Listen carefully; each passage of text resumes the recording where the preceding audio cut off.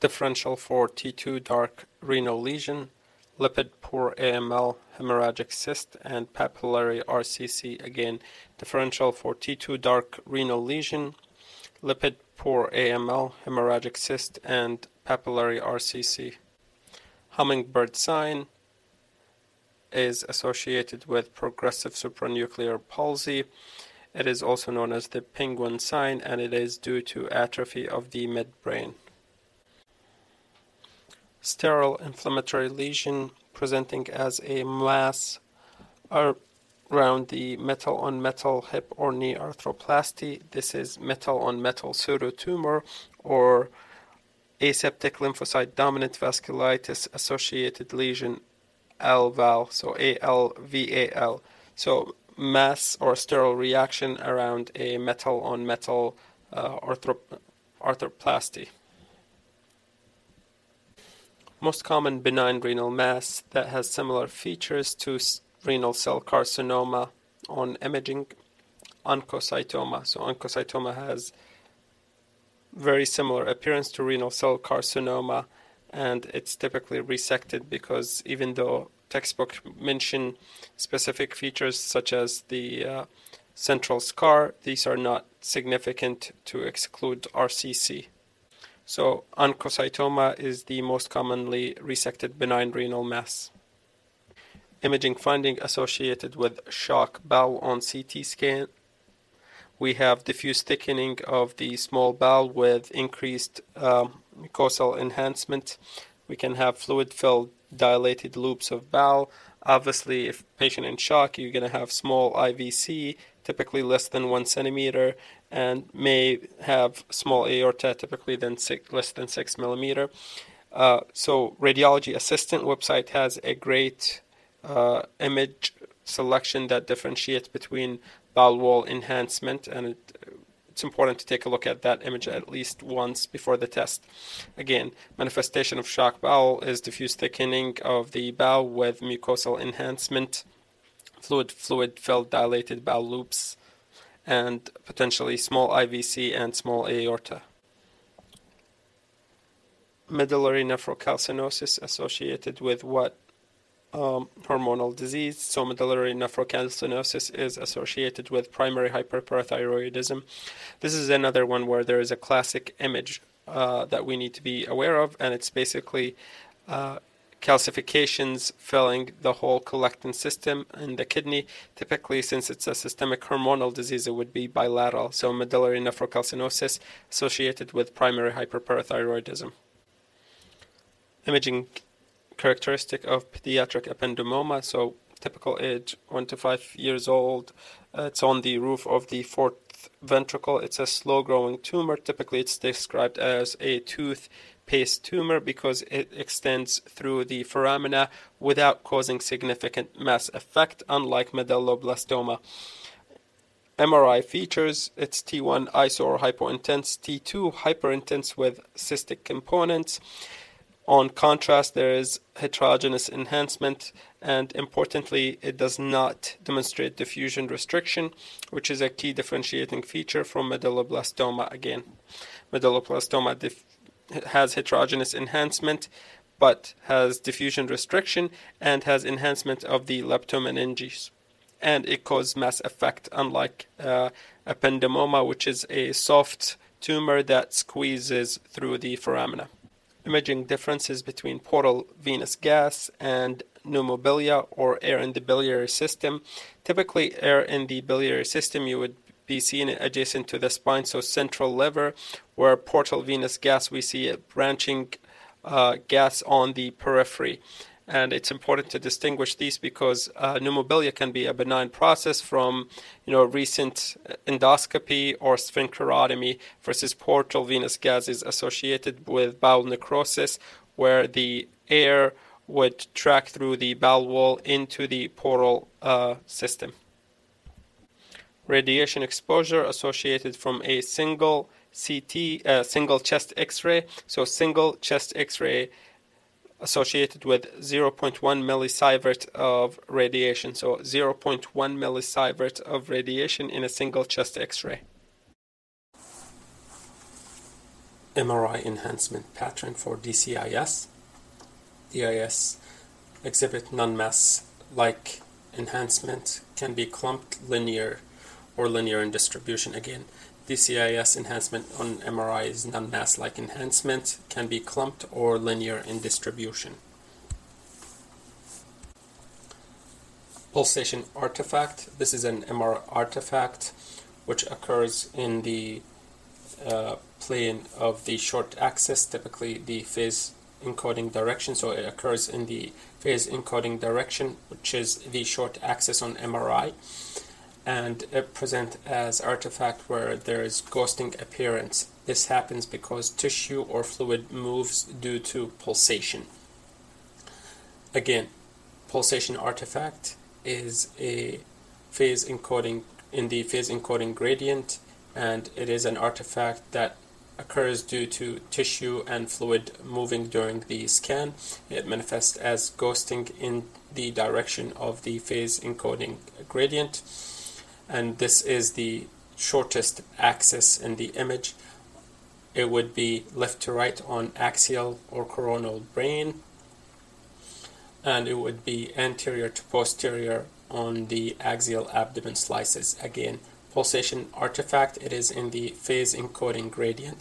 Phase encoding happens to be the short axis on the image. So on MRI, the length of axis determines what is the phase, and short axis is the phase encoding gradient. This is the encoding gradient that the pulsation artifact happens in. This is in contrast to chemical shift. Chemical shift happens to be in the frequency encoding gradient. So pulsation starts with a P and it happens in the phase encoding gradient, which also starts with a P. Chemical shift has the letter F and it's in the frequency encoding gradient. Acute intestinal pseudo-obstruction is known as Ogilvie syndrome. Again, acute intestinal pseudo-obstruction is known as Ogilvie syndrome. I'm not going to go into the pathology. This is not an obstruction. What determines the right ventricle in prenatal ultrasound? In prenatal ultrasound, the right ventricle is determined by the moderator band. On ultrasound, it's a echogenic stripe between the septum and the lateral wall of the right ventricle, and this sets the right ventricle from the left ventricle apart. It's also known as the septomarginal trabecula. So again, moderator band is a key morphologic structure in the right ventricle, and it is of particular importance in pediatric or neonatal ultrasound or prenatal ultrasound. Name the prominent veins in the brain. From superior to inferior, we have the superior sagittal sinus, then we have the inferior sagittal sinus. Inferior to that, we have the internal cerebral vein, then we have the straight sinus, which is the straight line, and then we have the transverse sinuses, which finally communicate with the internal jugular vein. Again, from top to bottom, we have superior sagittal sinus, inferior sagittal sinus, internal cerebral vein, then we have the straight sinus, then we have the transverse sinuses, and those communicate with the jugular veins. For colorectal surgery, difference between LAR and APR. Well, LAR stands for low anterior resection and APR stands for abdominal perineal resection. So abdominal perineal means including the perineum in the resection cavity. LAR, low anterior resection, it's for tumors in the upper or mid rectum, and it allows for the preservation of the anal sphincter.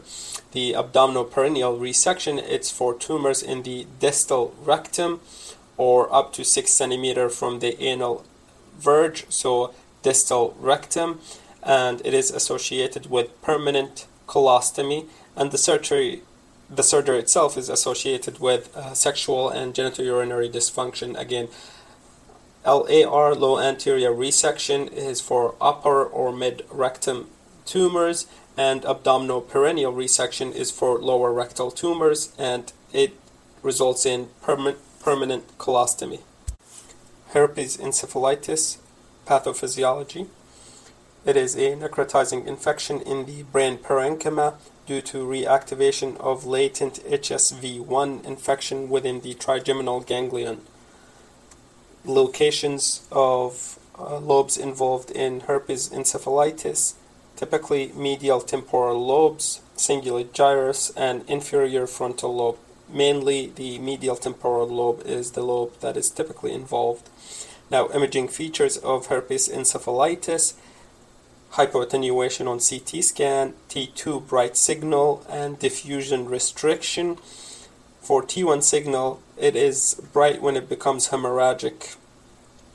And finally, it demonstrates enhancement. Again, necrotizing infection in the brain parenchyma within the trigeminal ganglion involves the medial temporal lobe, cingulate gyrus, and inferior frontal lobe, and it will present with diffusion restriction and T2 bright signal and hypoattenuation on CT scan.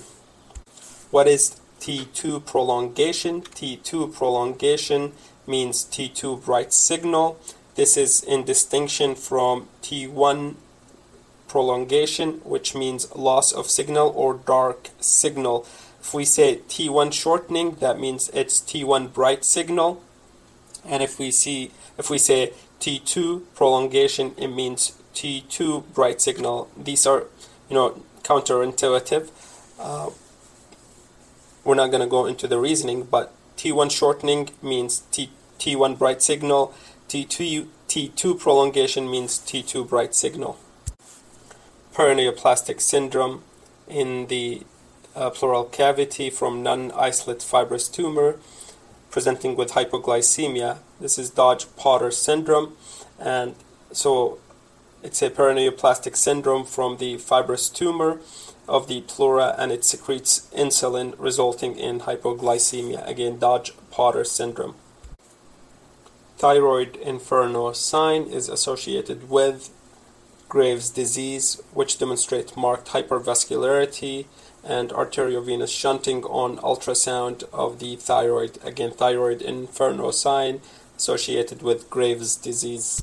Pathophysiology of Graves' disease. It's an autoimmune process that results in the activation of the TSH receptors, which stimulate thyroid hormone synthesis and secretion.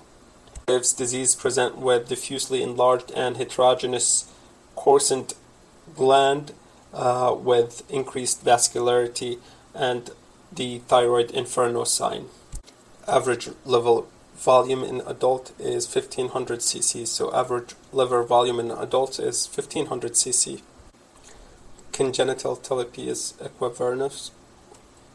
Congenital talipes equivarius is clubfoot deformity or plantar flexed angled with foot with varus forefoot. So again, plantar flexed and angled foot with varus forefoot. Twinkle artifact. This is an artifact that results from intrinsic machine noise seen on color Doppler ultrasound. It occurs as focus of alternating colors on Doppler signal beyond a reflective surface such as stone, which gives the appearance of turbulent blood flow. Again, twinkle artifact, and we need to distinguish that from reverberation artifact. Twinkle artifact is on Doppler ultrasound, and it presents as alternating colors on Doppler signal beyond a reflective object such as stone. Reverberating artifact, it's when the ultrasound wave moves between two reflective surfaces, and it will create a tail of signal of variable depth as the ultrasound transducer think the object is deeper or longer than it is in the body. So again, twinkle artifact, somewhat similar appearance, except twinkle artifact is on color Doppler, and reverberation artifact is not color Doppler ultrasound, and it's due to reverberation of signal between two reflective surfaces. Medullary nephrocalcinosis etiologies. So it's calcifications in the renal medullary pyramid, and typically the kidney function is normal. What we see as etiologies is hypercalcemic state, so anything that causes hypercalcemia, hyperparathyroidism, sarcoidosis, medullary sponge kidney, distal type 1 renal tubular acidosis, and furosemide or LASIK treatment in children. Again, etiologies for medullary nephrocalcinosis, hypercalcemic states such as hyperparathyroidism, medullary sponge kidney, distal tubular acidosis type 1, and furosemide or LASIK treatment. Differential for pituitary stalk thickening. This includes hypophysitis and lymphoma. Again, differential for pituitary stalk thickening, hypophysitis, and lymphoma. Imaging features of polycystic ovarian syndrome, PCOS, what we see enlarged ovary with multiple peripherally located follicular cysts, and the total volume of the ovary is increased, and the follicles again are on the periphery. We also see an increased stromal blood flow with decreased resistive indices. Differential consideration is normal ovaries under the influence of oral contraceptives. However, with oral contraceptives, we will not see increased vascularity. Again, the total volume of the ovary would be increased. We'll have follicular cyst on the periphery. Total skin radiation exposure dose limit, 500 millisievert. And convert that into rem or millirem. So 500 millisievert would equal 50,000 millirem, because each sievert or each millisievert is 100 millirem.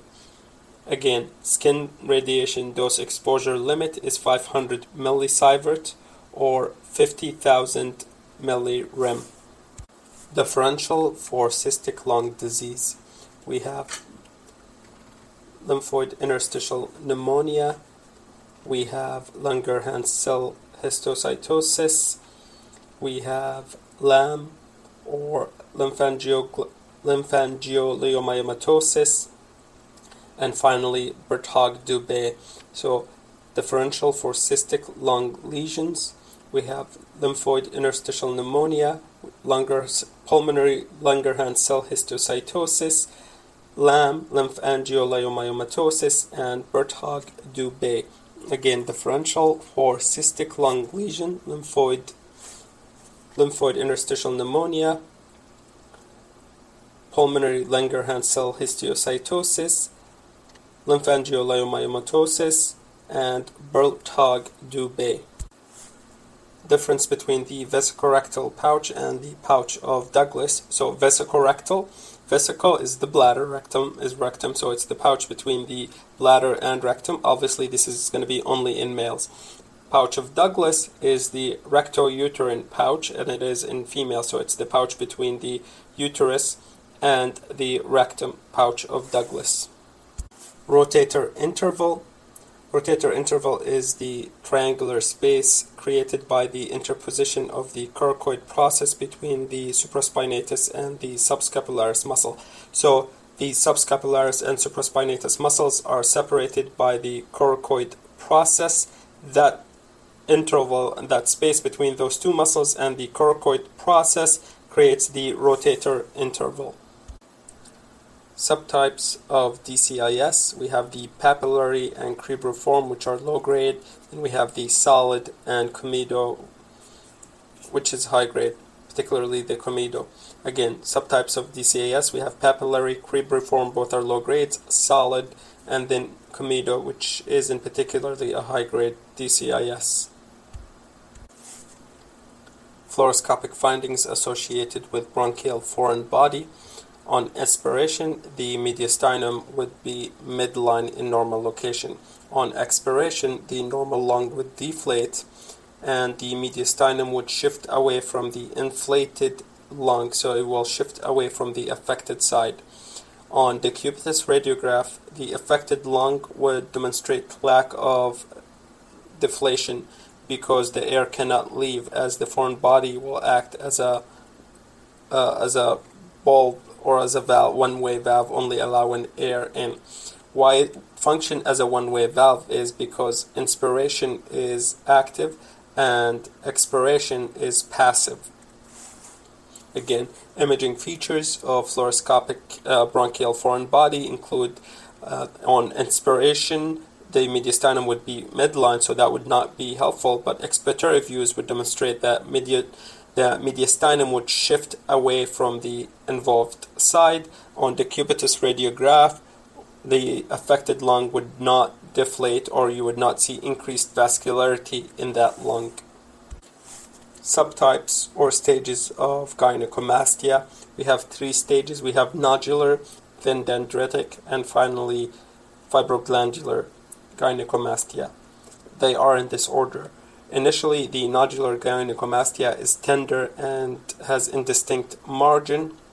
This is reversible type of gynecomastia.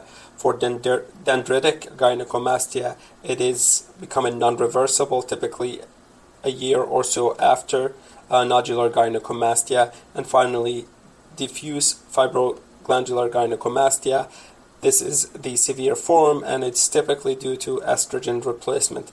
A key important feature in distinguishing male gynecomastia from breast cancer is the location. Gynecomastia must be retroareolar. So gynecomastia must be retroareolar, but in breast cancer in males, it doesn't have to be retroareolar.